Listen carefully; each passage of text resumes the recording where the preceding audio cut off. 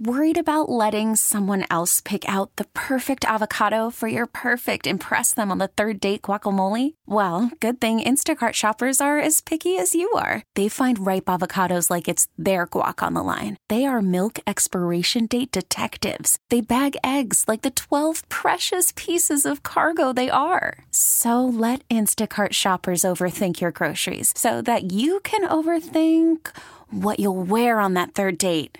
Download the Instacart app to get free delivery on your first 3 orders while supplies last. Minimum $10 per order. Additional terms apply. We really need new phones. T-Mobile will cover the cost of 4 amazing new iPhone 15s, and each line is only $25 a month. New iPhone 15s? It's better over here. Only at T-Mobile, get 4 iPhone 15s on us and 4 lines for $25 per line per month with eligible trade-in when you switch. Minimum of 4 lines for $25 per line per month with autopay discount using debit or bank account. $5 more per line without autopay, plus taxes and fees. Phone fee at 24 monthly bill credits for well-qualified customers. Contact us before canceling account to continue bill credits or credit stop and balance on required finance agreement due. $35 per line connection charge applies. See T-Mobile.com. WGR. Here's the American Dream. Dusty Rhodes and Dusty, your fans welcome you back, man. Sports Radio 550. I don't have to say a lot more about the way I feel about Sports Talk Saturday. No respect, no honor. There is no honor among thieves in the first place. He put hard times on Dusty Rhodes and his family. You don't know what hard times are, Daddy. Hard times are when the textile workers around this country are out of work and got 4 or 5 kids and can't pay their wages, can't buy their food. Hard times are when the auto workers are out of work and they tell them go home. And hard times are when a man has worked at a job 30 years. 30 years.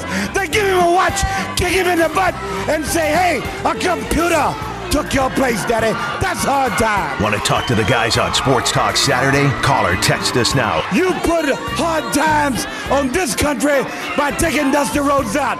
That's hard time. Sports Talk Saturday on WGR.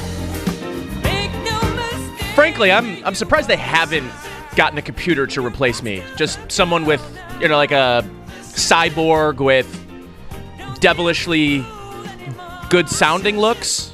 I know. That didn't work? Because I keep getting told I have a face for radio. So if you bring a computer with a very, handsome sounding man voice, maybe that'd work better. That's tough. I don't know.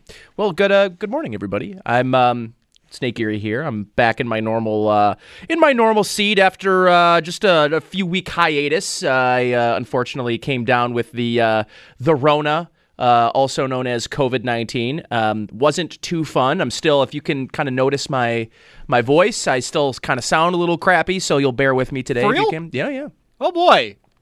Yeah, so I had a real nasty upper respiratory situation. It's weird because I still don't really have much taste or smell. It vibes in and out is how I've described it to my girlfriend. It's vibey. Also disgusting. So, I'll wake up in the morning and I'll be able to taste somewhat. I've been putting percentages on it lately.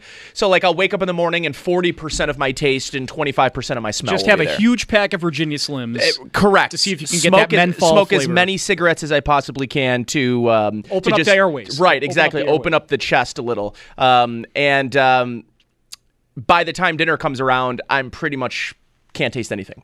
So last night, same thing. We went out to one of my favorite local restaurants, and luckily I was able to taste some of the beginning of the meal, and then as it kind of went on, I sort of lost flavor and lost taste, unfortunately. So unfortunate part about the whole thing is I actually started getting symptoms the day before I was supposed to get my vaccine. So, yeah. So, unfortunate nonetheless. It is the other unfortunate part of this is I've been given a lot of mixed signals about when it is I'll be eligible and able to take my vaccine. Because I just tested positive, I still have the antibodies in my system. I'm obviously no longer. You're no longer testing positive. I'm no longer testing positive, but I have antibodies, and I'm not contagious to anyone any longer, which is why I'm here. But I'm still kind of dealing with some of this upper respiratory issue, and so if you hear me clearing my chest or trying to with unproductive coughs, that's kind of what's happening here.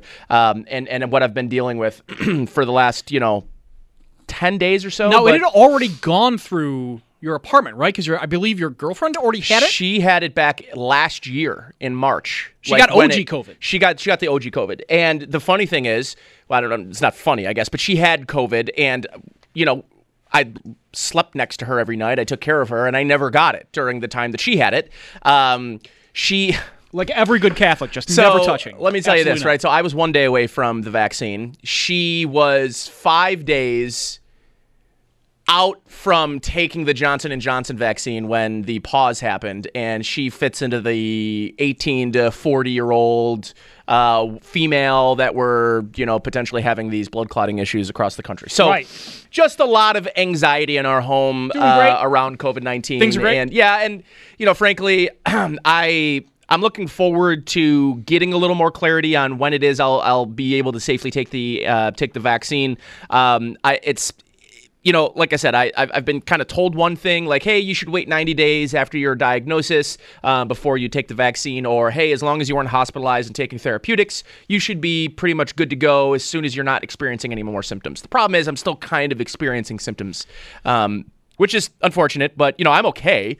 But I definitely want to as a 29-year-old man who is, I would call myself moderately healthy. I'm not like a gym goer. I'm not what I would call myself peak shape or condition. You've been golfing a lot. I golf, right? I get outdoors. I get my steps in, okay? So I'm a normal, average 29-year-old male in the Northeast with poor blood flow and cold fingers at night. That's correct. Otherwise, I'm pretty healthy, right? Mm-hmm. And at first, the symptoms basically were kind of what everybody had. There was chills, really kind of nasty headache, and a fatigue to the level I've never quite experienced before. And then as those symptoms started going away, these respiratory symptoms started to kind of take over. And this has been really kind of an unfun last 2 weeks for me. I'm now almost 4 weeks out from having the virus. So the good news is I feel much better. The fatigue isn't quite there as much. My body being sore after going from the couch to the refrigerator back to the couch, that's no longer happening, which is nice. But yeah, this upper respiratory thing, it sucks at night. For probably the first 5 or 6 days I started experiencing the respiratory symptoms, I was kind of laying in bed and it sort of felt like there was a bowling ball in my chest, and it just was great. It was like I had a bunch of phlegm in my chest that you could feel like, okay, if I just get a good couple of coughs here, I can hack it up and I'll be good to go lay down. Can you breathe directly on me without a mask? This sounds awesome. How can I get this? It does sound fun, doesn't it? Yeah. Can I go to a parking lot out in Amherst and burn all the masks, maybe on a Polish holiday, and then maybe get the disease? Well, if you stand over it, you can get some of the good juju off the burned masks. Yeah, absolutely. But here's the thing, and kind of just as a caution for others, I found myself to be a pretty anxious person about this, meaning, I'm wearing masks when I go places. I really have, avoided large gatherings with friends, with family. I haven't seen my grandparents since Christmas of 2019. Mm-hmm. Does that sound right? Yeah, that's right. So it's been some time since I've seen my grandparents. My grandfather is definitely kind of like an at-risk health person. I just didn't want to even, we talked about potentially seeing each other, but they're vaccinated. Once I'm vaccinated and my girlfriend, she's good. So once I'm vaccinated, we'll be able to kind of reconnect as a family and all that stuff. But I'm very happy that my grandparents, neither of them got the virus. I was very happy about that because you just never know. And for me, getting the virus this kind of late in the game, it's tough because I've kind of preached hey, let's all kind of do this together. Let's maintain this social distancing. But I found myself, also getting to the point of exhaustion. And I traveled and I drove down to South Carolina for a golf trip, and I maintained and was able to leave that golf trip without getting sick. Mm-hmm. And yet I come home. I don't really know where I got it or when I got it. I know I started experiencing symptoms, and then from there it was, it's such a unique, quick coming and quick going type of situation. But I'm still having these pretty just annoying, more than anything. I'm not in any pain, and I'm not struggling or anything. But it's annoying to kind of feel like I've got this bowling ball on my chest, and nothing works. Mucinex, I've taken all the Mucinex, all of the Allegra, all of the everything. Kind of the nature of the beast when you have no immune to immunity to a disease that's thrown around is that you take medicine and it doesn't work. It just doesn't work. And there's nothing worse than like feeling that phlegm at the edge of existence. Like all it's going to take is that one good cough to really clear yourself and you're like, okay, now I can go to sleep. And that's the danger of the variants that are now floating around town is how quickly they spread. How they tend to spread through groups of people that they weren't spreading through before, like young people and even school-age children. Yep. And how, because they spread so quickly, even if you're out and about doing the right thing, if you're unvaccinated, you're maintaining social distance, you got your mask on, you're a target. It doesn't take a lot of people who aren't doing that to put you at risk. Yeah, and like I said, I genuinely can't go back to when I talked to the contact tracers. I can't go back and I can't tell you, this might have been the moment. And frankly, that's not true. There is a moment that I felt maybe it happened. And I'll tell you this was, talk about the most irony, right? So I was coming back it was a beautiful day. From the mask factory. It was a beautiful day. It was maybe, so when did I get this? This would have been end of March. So this would have been a couple of, maybe I started feeling symptoms on like Sunday, and I was out, and this happened on Tuesday. Mm-hmm. There was a really bad accident on the 33. Like I was slowing down and there was stopped traffic. There was another accident, and this person who was either texting or driving or not paying attention flew past me going about 80 miles per hour. He clearly didn't see stop traffic and hit the person in front of me going full speed without stopping or braking. And the car that he hit had flipped over and was pinned against the side wall of the 33. Oh my goodness. So I watched the whole thing happen. So I was like, I gotta go see if this person's okay. So I pulled over to the side, I got out of the car, and it was a young, like, teenage girl that was driving in the car, and she was flipped over. So I'm like, okay, I don't have a mask on. I just got out to try to help, right? And there was a bunch of people that started congregating together. We were able to kind of get her out of the vehicle. And if that was the time that I was exposed to one of a million kind of things. Unbelievable. Like, and that's the only thing I told the contact tracer that it could have been. I was like, I'm not trying to like humble brag you. Like this was like a scenario that happened. I was in public. It's the only time in the past year that I've been around people that I didn't know without masks on, and nobody had masks on because it was just like a weird, traumatic, quick if happening. There was going to be a moment where people weren't wearing masks and didn't think about it. It was in that moment, and I thought to myself, man, if that's how I got it, it's somewhat of like a poetic justice. You'll have sort to of see thing.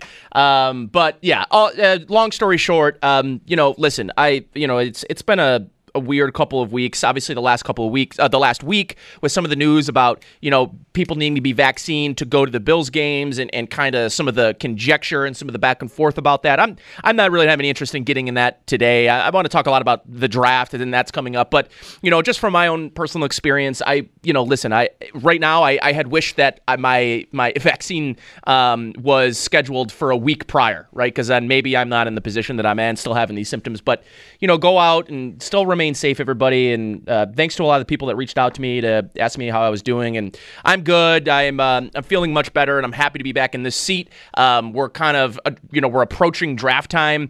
I've got a great lineup of guests for you today. Obviously, I posted it earlier in the week. It is all highlighted by Mina Kimes, of course. Mina from ESPN and NFL Live. She'll be joining me at 1 o'clock. But before that, I have Chris Trapasso, who's going to be here and ready any second to jump on the Western Hotline with me. Chris and I are going to talk some offensive pieces of this draft, some guys that he thinks are good fits for the Bills. Of course, Chris is a NFL draft analyst for CBS Sports, so we'll have him up here in just a few moments. Then another buddy of mine is Eric Edholm of Yahoo Sports and NFL Draft. He's going to join us right after Chris at around 11:30, 11:35. We'll talk about the defensive side of things.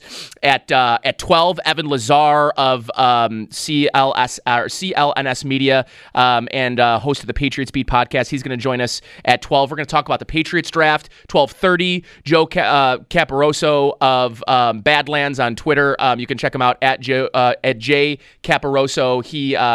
He hosts the Jets Badlands podcast. Great guest. We'll talk a little bit about what the Jets got going on. And then obviously at 1 o'clock, Mina Kimes joins us. But I want to go right to the Western Hotline. I don't want to waste any time because we got a lot to talk about. And Chris Trapasso joins me now. Good morning to you, Chris. Thanks for joining me, man. It's been a little while. How are things, man? Things are good, and this is probably the most pressure that I've ever had kicking off a show on WGR with that final guest. It's a great lineup, but to get Mina Kimes, this is a lot of pressure. So I got to start off with a single to just start this awesome show. Yeah, so I'll just give you like a softball, so we don't even have to worry about putting the pressure on you this early on. But no, Chris, obviously one of the things that I wanted to do today with you was talk a little bit about the offensive side of things, because I think the offense for the Buffalo Bills in particular still feels to me like there's some incomplete additions there, and I think mostly because the Bills did such a good job of retaining, Chris, all the pieces that they really wanted to retain, including getting John Feliciano back, and having hopefully a healthy Cody Ford going into this season as maybe your full-time starting left guard. But where I wanted to go with you, where I want to start with you, is on the offensive line, and I really want to zero in on that 30th pick, because after 30, Chris, I do think things get really interesting when you get to the Bills' second-round pick, and we'll talk a little bit about some of the guys that will be available. I find this offensive line draft, Chris, to be incredibly unique and varied in its talent, in the size, in the experience that you're seeing. But frankly, I've been kind of on this train now for a little while, as I think you can find quality, even potential first-year starters into the third round of this draft. And that's kind of maybe the one position group you can maybe coin that as, but I'm really interested into you in terms of fit. If you were to throw me a guy at 30 that you think is going to be around, available at 30, that really fits either a need or maybe the structure, or maybe it's a Brian Daboll type, Air Perkins type offense, a pass-heavy offense, is there a guy that sticks out to you in your mind that you think is just the best fit for the Bills? If you're talking offensive line at 30, it would have to be Creed Humphrey from Oklahoma. I mean, he was a 3-year starter there. He has a wrestling background, so that ticks a box for Sean McDermott. He's a center, but at the Senior Bowl, they tried him out at guard, and he's a little bit of a bigger, bulkier center, so I think he can play guard, and we know that there was some speculation that the Bills were maybe going to move on from Mitch Morse. I was not in that camp. I thought they should certainly hold on to him. He takes a pay cut to stick around. I think the fact that Creed Humphrey has the versatility, has the experience, he's kind of a mauler, very good winning the leverage battle, the angle battle, because of that wrestling background. You love the experience.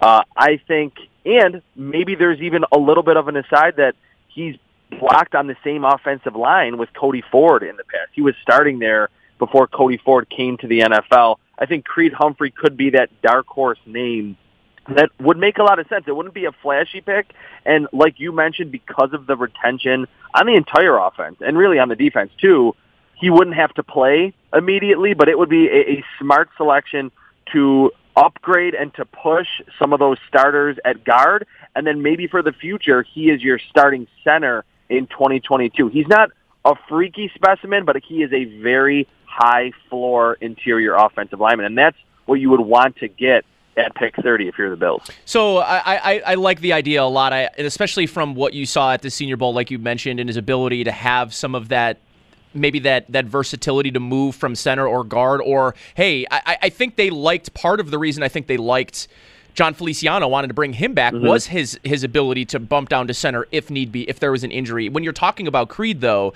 where do you view him long term? Like, do you view him as, because you and me had this conversation about Cody Ford, I don't know how many times, where we really viewed him as in the pro game, where we thought he would really have the ability to be a Pro Bowl level player, and we both thought guard was that position for them. So I'm glad that the Bills kind of also thought that, and obviously they've moved him to left guard, and he's going to be fighting out at that left guard position to be the starter. Where do you see Creed Humphrey being if we're saying he's going to have a Pro Bowl career? He's going to have a Pro Bowl career because he's playing here. I think it's center, just because that's where he predominantly played at Oklahoma. He's not the most agile, quick off the snap center, but he's very powerful. He doesn't get bull rushed into the quarterback too often, and this is the case, and I think Mitch Morse is very good at doing this. Because he's so experienced, he's good at calling out the protections, understanding where a blitz is coming from, helping out his left guard to his left or the right guard when there's a stunt, when there's a delayed blitz, a zone blitz. So he's very cerebral in that sense. Is he going to be, the most athletic center in the league? No, but I think he's plenty powerful enough, again, to potentially play guard in a pinch, but at center he can really do all of the things that you need centers to do very well from the mental side of the game, and then he matches it with that power and that wrestling background. Yeah, and Chris, I mean, I think you would agree with this. I'm not sure that if the Bills are looking for a replacement for Mitchell Morse long term, I'm not sure that like I'm zoning in on these potential prospects and their ability to be like road graders or big guys in the middle that can become real physical run blockers, because I just don't think that's where this offense, even if Brian Daboll moves on this offseason and say Ken Dorsey takes over, I would assume that this pass happy type of pass-first offense is going to kind of continue to be how they win with Josh Allen. So with that said, does he maybe fit in the mold of a guy that you can really, like Mitchell Morse, I'm not saying is an elite level offensive center, but I will say in terms of pass blocking, he is much better he's a very good pass blocker. And I'd say he's an okay run blocker, right? Would you maybe fill Creed Humphrey in that sort of mold where you believe he's a guy that walks in off the bus as a guy that can really handle the interior pass rush in the NFL, but maybe will struggle out of the gates as a run blocker, or do you see that as vice versa? No, I actually see him pretty similarly to Mitch Morse, that I think playing at Oklahoma, and I haven't mentioned this yet, I mean, that is a spread-out, pass-happy offense. And a lot of what I just said about calling out blitzes and stunts, that was a part of his key role dealing with an offense that wanted to throw the ball 50 times a game at Oklahoma and was very spread out. There wasn't a lot of extra blockers in there at running back or at tight end. So it was 5 offensive linemen having to block sometimes 6 and 7 guys. So I think he can come in right away, even if he doesn't have to play immediately, but early in his career, and be a above average pass blocker. And I think because he's not a crazy athlete, that's why we haven't heard about a lot of first round buzz for him. And that's probably why he might struggle getting to the second level on those combo blocks in the run game or getting across the line of scrimmage on a zone play. And we know the Bills like to kind of mix up if they're running man concepts or zone concepts in their run game. But he has plenty of experience and a lot of quality film blocking on a passing play. And I agree with you, whether it's Brian Daboll or Ken Dorsey, the Bills on first down even want to pass the football. And that's the way that the league is trending, and the Bills, I think, get an advantage by letting Josh Allen throw the football, even in those traditional run play type of situations. So I think Creed Humphrey's background at Oklahoma and just how often they threw the football will really bode well for him once he gets to the NFL. CBS NFL Draft Sports, I guess I call you a reporter, but really you're kind of an all-around utility player for CBS in terms of the draft. And before I get into the next prospect, you should plug, because I know you're doing a ton of coverage for CBS for the draft, like wall to wall. If you want to plug that, this is a good time to plug it, because I know a lot of folks that are listening are big Chris Trapasso draft fans. So.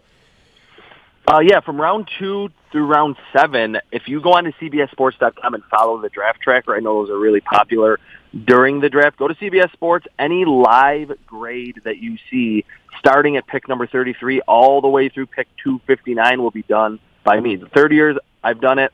It's my favorite thing to do every year. It is an absolute grind over those 2 final days of the draft, but it's a lot of fun. So any draft grade, and then I give like 2 or 3 sentences on each pick. That will be done by me. Nice.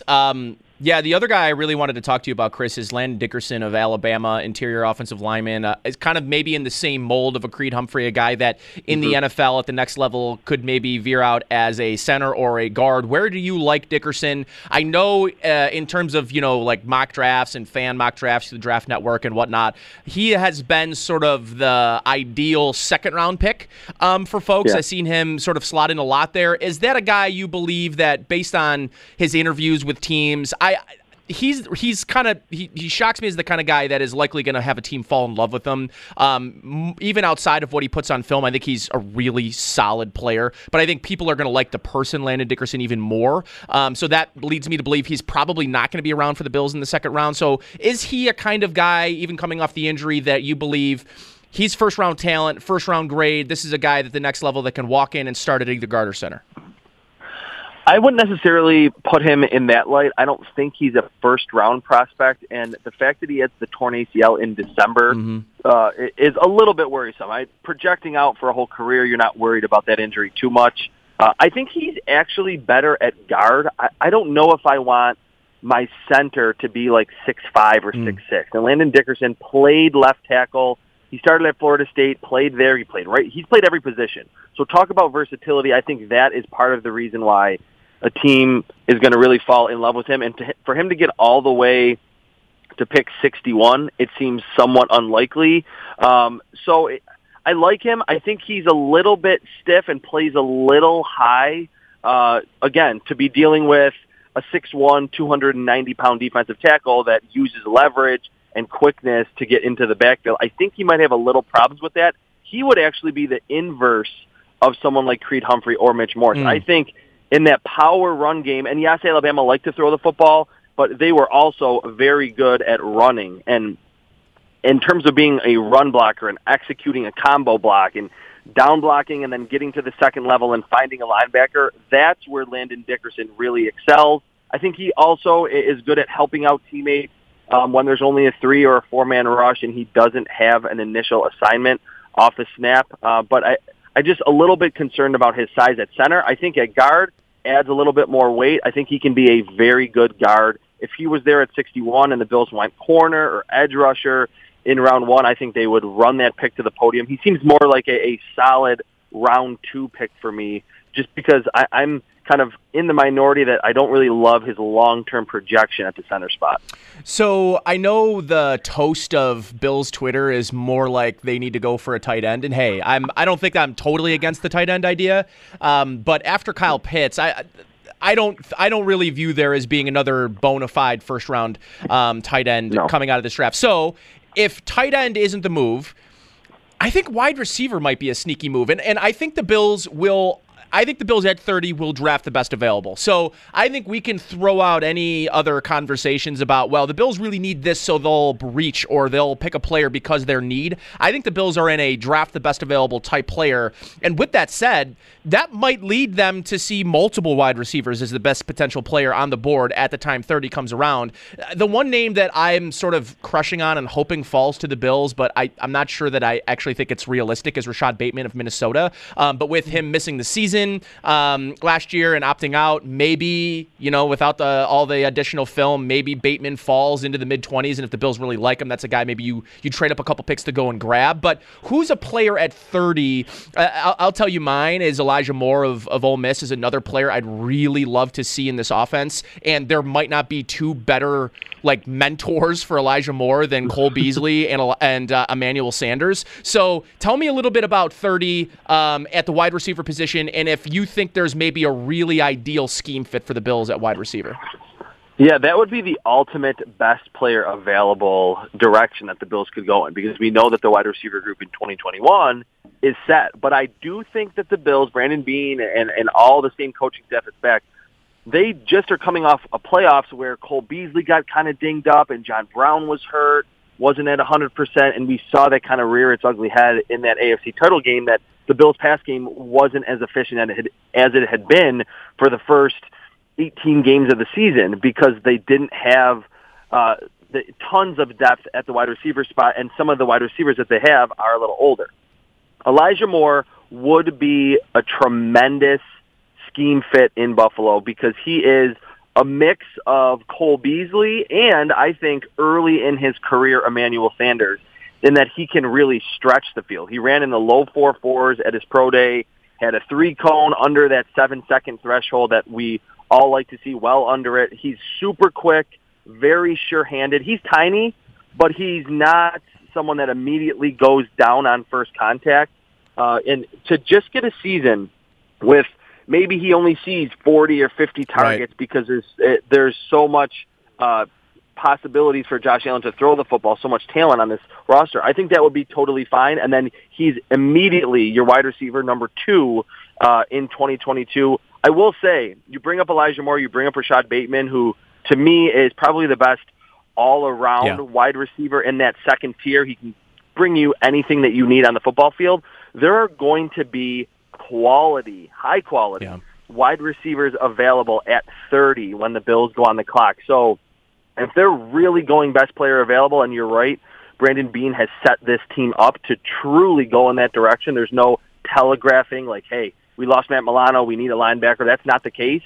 Rondale Moore, Elijah Moore, Rashad Bateman, those are the 3 that I think could be there, realistically could be on the board at 30, all of which would be tremendous fits to, like Sean McDermott has said, keep that fastball. I know you've been on that train. Joe Marino's been on that train. Keep the fastball. The Chiefs drafted Mecole Hardman when they had, the prime of Tyreek Hill and Travis Kelce and a great run game. It wouldn't shock me if Brandon Beane says, hey, we know how important the pass game is. We want to keep this group young and pushing a lot of these bottom-of-the-roster players. Elijah Moore, Rondale Moore, or Rashad Bateman, I would be completely fine with either of those three being the pick at 30. And, Chris, it's not lost on me that one of the more interesting quotes you have from Brandon Beane on any draft prospect is of Elijah Moore when he was down. And this would have been when Moore was a freshman at Ole Miss. And his quote is basically, that kid's going to be something in a few years in the league. And the fact that you have, him kind of standing out to Brandon Beane all that time ago and Beane kind of watching his career play out at Ole Miss, I wouldn't be surprised at all to see the Bills go, because here's the thing, Chris, we're talking about a team that used, 10 personnel more than any team in the league last year. This is a team that uses wide receivers. They want wide receivers out there. They want the mismatch of having 3 and 4 and even 5 wide receiver sets. So, I don't think you can have enough wide receivers, and your point about the injuries towards last season, I think, is spot on. Not only that, I wonder, listen, I think all of us really enjoyed the Gabe Davis, rookie experience, but I want to say that, maybe you don't want to rely on him taking a notable step in year 2. I think maybe you want to make sure you hedge that bet, and you hedge a lot of bets at the wide receiver position, and I think they'll have the opportunity for sure to do that at 30. Chris, thanks so much, my friend. I appreciate all the insight. Tell the folks where they can find you on Twitter and obviously on CBS Sports for the draft, and any other work you got coming up here in the coming days and weeks. I'm just on Twitter at Chris Trapasso. I just dropped a top 200 big board on Friday. I'll have it out to 250 before the draft. And again, live grades from rounds 2 through round 7, CBS Sports NFL Draft Tracker. Awesome, bro. Appreciate you so much, and enjoy your weekend. We'll talk soon. All right, Nate. Thanks a lot. All right, Chris Trapasso there on the West Her Hotline. I got to take a time out. On the other side, I've got Eric Edholm of Yahoo Sports. We're talking defensive prospects that would fit the bill. So we'll talk with Eric next. That's coming up here on Sports Talk Saturday on WGR. All right, back here in our Amherst studios, Nate Geary here for Sports Talk Saturday, talking all draft all day today. We've got Sabres coverage starting at 2 p.m. with Sabres pregame, face-off at 3 p.m. It's Pride Day, so make sure, and it's an NBC broadcast, but you can listen to it, of course, right here on WGR. Going back to the West Her Hotline now, Eric Edholm joins me of Yahoo Sports to help us break down some of the defensive prospects the Bills could be looking at the 30th pick. Eric, welcome to the program. We appreciate you joining us. It's sort of like a yearly thing. I was actually looking back in our DMs, and I think the last 3 years, it's right around this date where I'm like, Eric, I need your expertise. Let's go, man. So I appreciate you making some time for us.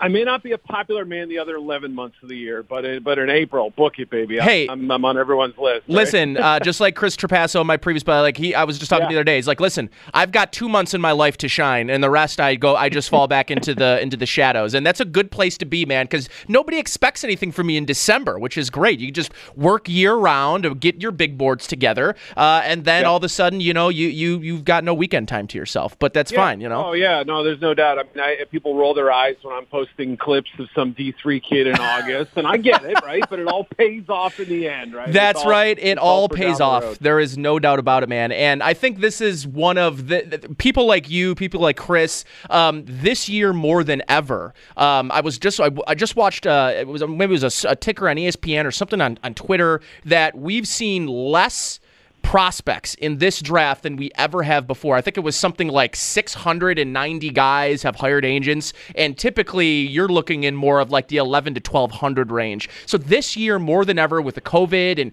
and guys getting extra years of eligibility at the college level to go back, we're seeing a lot of guys decide, hey, I just haven't built enough credibility in my career yet, or I haven't put enough on film. I got to go back and play a year, and I think we're seeing this year more than ever, there's going to be a pretty large drop-off in this draft, Eric, and whether that comes in midway through the 4th round or maybe the 5th round, but this is going to test a lot of organizations. And if you're the kind of organization like, I don't want to pick on the Texans, but a team that maybe doesn't have all of the people in that scouting department that maybe they're established and people that are kind of, they've taken a lot of slack over the last couple of months, and maybe rightfully so. Sure. But like this year more than ever, Eric, you're going to need to have people that you trust in your scouting department that you have done the work at the college level, and people are gonna get some promotions, or they're gonna lose some jobs in this next couple of weeks. Yeah, I think that's fair to say, and you know there will be jobs that have already been decided at this point, right? I mean, scouting staffs always make moves early in May and everything like that, so I suspect there'll be changes in multiple places. Look for Detroit, all the new GMs, Detroit, Atlanta, et cetera, who will hire their own people. But yeah, you make a great point too. I remember when the fall football was in serious question, when conferences were dropping left and right. I was talking to an area scout, and I said. And this is a guy who's been doing it for 12, 13 years or something like that. And I said, if you were a first-year area scout, and this was your first season, quote-unquote, on the road, which means you can only go to games because there were no school visits this year, how would you do your job? And he said, I have no idea. I have no idea how you would gather the information on prospects, on their character, on their work ethic, on what they do behind the scenes, all that stuff. So I feel like, even though there is this sort of smaller pool, if you will, I feel like this draft is going to be a ton of hit and miss, more so than usual, with all the opt-outs and all the other factors, the medical equation, no combine, the pro days counting for more or whatever. I really feel like this is going to lead to some big mistakes, no doubt about it. So, man, your medical brings me right to the kind of where I wanted to start with you, which was with Caleb Farley and kind of who I believe I would like to see this Bills team go, like a need, right? Like ultimately, I think Brandon Beane is in a good position at 30. And if you are drafting for need in the high 20s and into the 30s, you're in trouble. So the fact that I think the Bills are going to draft the best available player, Caleb Farley, some of the medicals that we're seeing coming back on him, is he a guy that you believe, first and foremost, with injuries aside, where do you sort of have him lined up in your top 3 or 4 guys? And ultimately, do you see some of his medical issues maybe turning teams away, maybe him taking off the board altogether in the first round? And do you think maybe he's a candidate that could slip all the way to 30 for the Bills? Yeah, he could. Absolutely. I mean, I'm sure the Green Bay Packers at 29 are looking on with the same sort of interest. And, late in round 1, if you see a player with top 10 or top 15 talent slip because of the medical questions, they're going to be in play. Landon Dickerson, the center from Alabama, is another case of a player, Jalen Phillips from Miami, who have extensive medical backgrounds that need thorough vetting. So those are all players sort of in a similar, discussion right there. With Farley, I mean, the tape was exciting for a player who was a high school quarterback who switched to receiver as a redshirt freshman, or as in his true freshman year, they ended up redshirting. Like he moves the corner and looks like he's been playing the position for a few years. And then in 2019 takes an even bigger step. So the tape is great. He's got the length. He's got the recovery speed. I saw him live one game and was really impressed with him matching up against Chase Claypool. I mean, let him get him behind him a couple times, but he had that makeup ability. So, before the second microdiscectomy, which is to repair some tension in the disc in his back, I think a lot of people had him as their cornerback number 1. He was right there with Patrick Surtain of Alabama, ahead of him in some cases.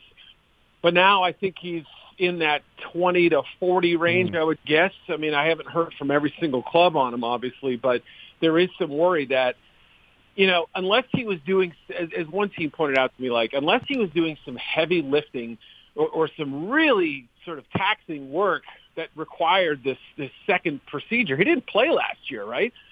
He had one after the 2019 season, and then again has to have another procedure. I mean, look, Rob Gronkowski's had a couple of those. It's a little worrisome, but I get why people are excited about the talent.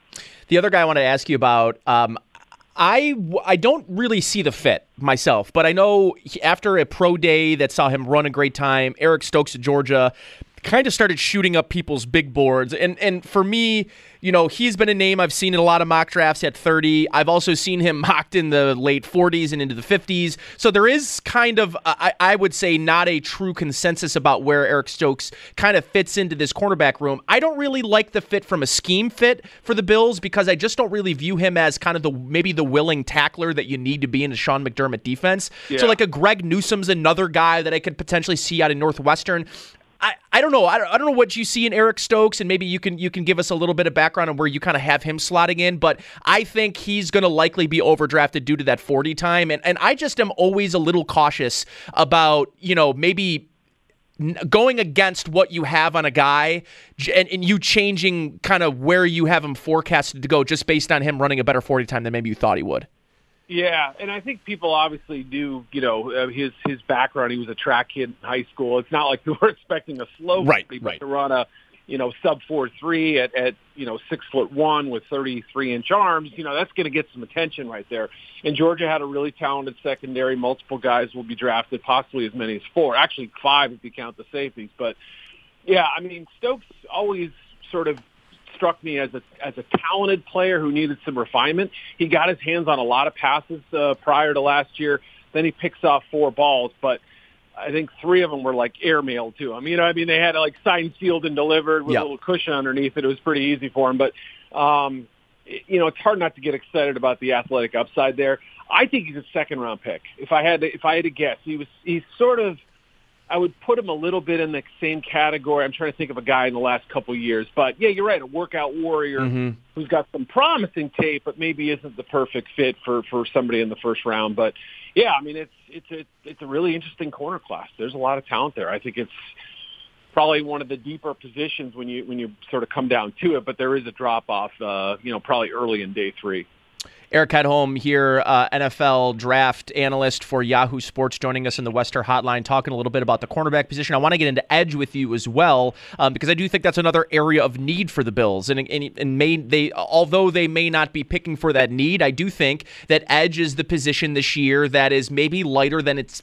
I don't know. I can't really remember a draft where we weren't talking about an edge or an interior guy in the top 4, top 5. Right. We're not doing that this year, and in fact, maybe we're not talking about an edge player until the teens and maybe even the mid-teens and maybe even later. So who do you like as sort of the top of the of your edge chart, and then who do you see as, and maybe maybe these will be mutually exclusive. Maybe your top guy is a guy the Bills could absolutely be looking at 30, just based on some of the numbers and the sheer kind of fact that we're seeing a lot of corners. There may be a run on those corners. There may be a run on linebackers. So if you see one of these top edge guys, a Jalen Phillips you talked about with the medicals, the Ojulari from Georgia is another guy that could potentially be. He's a young guy. There's not a lot of tape on Ojulari. So tell me a little bit about who's your top guy and maybe who you could see at 30 if the Bills decide, hey, edge is something we gotta address in this draft. Yeah, you're right. There is no Chase Young or Nick Bosa. There's no top 10 edge this year, which is a little bit unusual. But you're right. I think there will be 3, maybe 4, who end up going somewhere between the Vikings at 14 and the Buccaneers at 32, let's say. So I think that's, where there's a lot of B-plus guys, compared to normal in this class. And I think, it's going to be scheme dependent in a lot of cases with Ojulari being a little on the shorter and smaller side. Some teams may ask him to stand up. Some may like him as kind of a weak side rusher. I could see both. I think he's really disruptive. The forced fumbles really caught my eye this year. I've got him right there with Kwity Paye, and I would have Jalen Phillips at the top of the list because I think he's the most naturally talented, the biggest upside, the most promise of the group. He's got a frame that could add a little bit of muscle. He's already 6 foot, almost 6, around 260. I think he could support up to 275 and be in great shape. Still playing on his feet a little bit, but we only saw 1 year of production on him. He's a player who medically retired because of multiple concussions, 3 documented that we know about. And there's a few off-the-field things that need clearing up, too, although I've heard good things out of Miami. So, it's really hard to say who will be there. Jason Oweh from Penn State.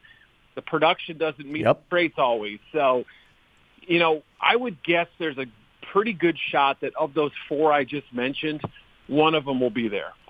I think there's a decent chance of that, and possibly you're looking at 2. But round 2 also has some good options where I think, the investment won't be as big, but you'll still get most of the return on investment. Yeah, we're talking about the edge class. Maybe even notably less impressive is the interior defensive line class of this draft. And frankly, you can go to some pretty good publications. You could go to a lot of top 50s, and there are top 50s that don't really feature an interior defensive lineman. And I think there are, obviously with Christian Barmore from Alabama, he's kind of been everyone's tweener, maybe, right? Like, I don't know where you stand on this interior defensive line class, but it is not impressive. And I don't know if this is, maybe we'll be looking at next year as maybe one of the most impressive interior and edge classes because a lot of guys just decide to go back to school. But man, it's a tough position in the NFL right now, and I think teams are looking for quality in the interior, and I don't think they're going to find it in the top 50 picks of this draft. Yeah, I agree. I think there's possibly 2 who could fit into the top 50. You mentioned Barmore from Alabama, and we still haven't seen it for him on a full-time basis. Yep. I mean, he was a part-time starter this year. He played great in the 2 playoff games, but again, it's a redshirt sophomore that you're hoping in 2 years will be that player that you're drafting possibly in the first round. Levi Onwuzurike from Washington, he was a little miscast there. Played him on the nose a lot, played him as a shade, and he's barely a 300-pound guy, so I think it's reason to think that he could be a 3 technique and be very successful. I mean, I like his penetration ability, but after that, there's a drop-off. And that's why you're hearing the name of, like, Milton Williams from Louisiana Tech, a workout warrior who's on the small side. You've got to use him the right way, kind of slant him a little bit. He could be your number 3 guy. Marlon Tuliopoloto, I think, is an interesting player as well. Marvin Wilson's really kind of fallen off a little bit. He was a hot name. So, yeah, this is one of the weaker DT classes in a while, and I think there might be some value late in terms of, like, the run stopper, the 2-down guys, but, boy, there's not overall a whole lot to get excited about. So last one before I let you go, and I'm going to end, I think, every interview today talking about the draft with this question because I just got to get people on record. What's San Francisco doing? Good question. Yeah, it's the one that I feel like I've not gone a show without being asked. Of course. Usually I'm right at the top. Of course. My initial gut was Trey Lance because of the price they paid to move up, right? Just the 2 firsts and, the 3 picks total and everything. And, and then the MAC reports started coming out. And when I set my mock that put Trey Lance there to teams, I usually send my mocks out to 2 or 3 NFL people and say, where did I go wrong? Tell me where I messed up, whatever. And 2 of the 3 I sent it to said, our thinking is that Mac Jones is the pick there. Wow. Now, this was 8-9 days ago. So, Justin Fields hadn't had a second pro day yet.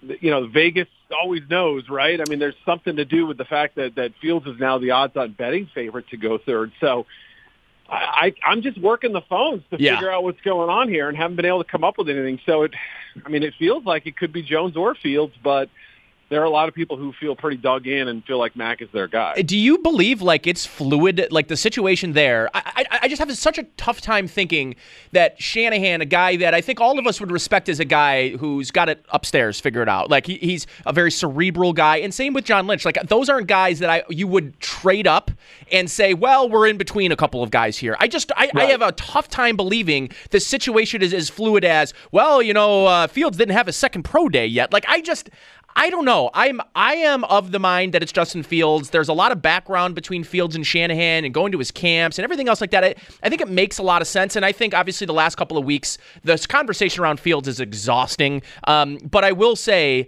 I like your point. I feel like this is not as fluid as all of us are making it is. Like, I feel like San Francisco knows who they're going to get, and they've got their guy, and whether it's Mac Jones, Fields, or Lance, like, I don't believe anything any of these guys are doing in their pro days are potentially moving the situation, moving the needle towards one guy over another, right? Yeah, right. You don't just blindly trade up, right? You have a guy in mind typically. The only way it probably happens is if, everyone knows Trevor's going first. Yep. No surprise there. The 49ers have clear connections, obviously, to the New York Jets at number 2. Robert Saleh gets the job there. They helped him get the job in San Francisco, for his work out there. They promoted the heck out of him, made sure, he landed at a good spot. Would it shock me if Robert Saleh said, yeah, Zach Wilson's our guy? So that they knew, okay, right, here are the first 2 picks. Right. Is it possible that they had equal grades on Fields and Mac, or even Lance for that matter? I suppose it's possible, or very close grades, and they just wanted to be sure. They wanted to take the next couple of weeks, see them up close, get a rare chance to talk to these guys face-to-face, see how they interact with coaches and teammates at the pro day. Is there something in there that could have split that hair? I guess so, but you're right. I'm of the belief that they went up there pretty well knowing who their guy was and weren't necessarily going to talk themselves out of it. All right, Eric, I appreciate you as always, man, for making time for us. Tell the folks that are listening where they can find your work, especially as we get closer to the draft, where they can get your content and all that good stuff. Yeah, head over to Yahoo Sports. We're still dropping scouting reports down to the last handful here as we get into the low teens and whatnot. And on Twitter, Eric with a C _ Edholm, EDHOLM. Awesome, buddy. Appreciate you. Thanks so much for joining us. Enjoy your weekend and enjoy the draft coming up. And afterwards, Get yourself a nice bottle of something to crack when this is all over, all right? Oh, one of my colleagues is already sending me a bottle. I had no idea till yesterday. So when that arrives, I'll have the my hand ready to open that thing up. As you should, my friend. A lot of hard work during this time of year. We appreciate you as always. All right, buddy. Talk to you soon. All right, sounds good. You as well. Eric at home there of Yahoo Sports on the Wester Hotline. Got to take a couple of timeouts here, get you back to the noon hour. I've got a lot coming at your way. We're still talking lots of draft. Now we're going to kind of move into the AFC East. We'll have Evan Lazar and Joe Caporoso of Badlands of the New York Jets. We're going to talk some AFC East foes, what they're doing for the draft. All that's up next here on Sports Talk Saturday on WGR. All right, everybody, welcome back to Sports Talk Saturday. We're talking lots of draft. We spent the first hour talking Bills and who the Bills could potentially take at 30, who might be hanging around at 61. Now we've got to talk Patriots. And, listen, we all got to know what's happening in New England. We got to kind of know where the mind of Bill Belichick is. Are they going to trade up? Is this year they get the quarterback?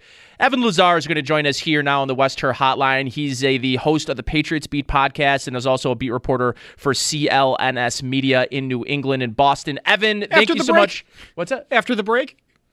Oh my gosh! Welcome back. You didn't. You let me spend the whole time introducing him. Because we have one more break. Oh my god! Because it's the segment. It's the end of segment at the end of the hour. I looked at you and I said, "Evan's up here, right?" Because I don't know, and you laughed because I thought you were. Listen, it's been 4 weeks. We're out of practice. We got to talk out there. I got to take a timeout, and then Evan's coming. Yeah. I'll reintroduce Evan on the other side. That's correct.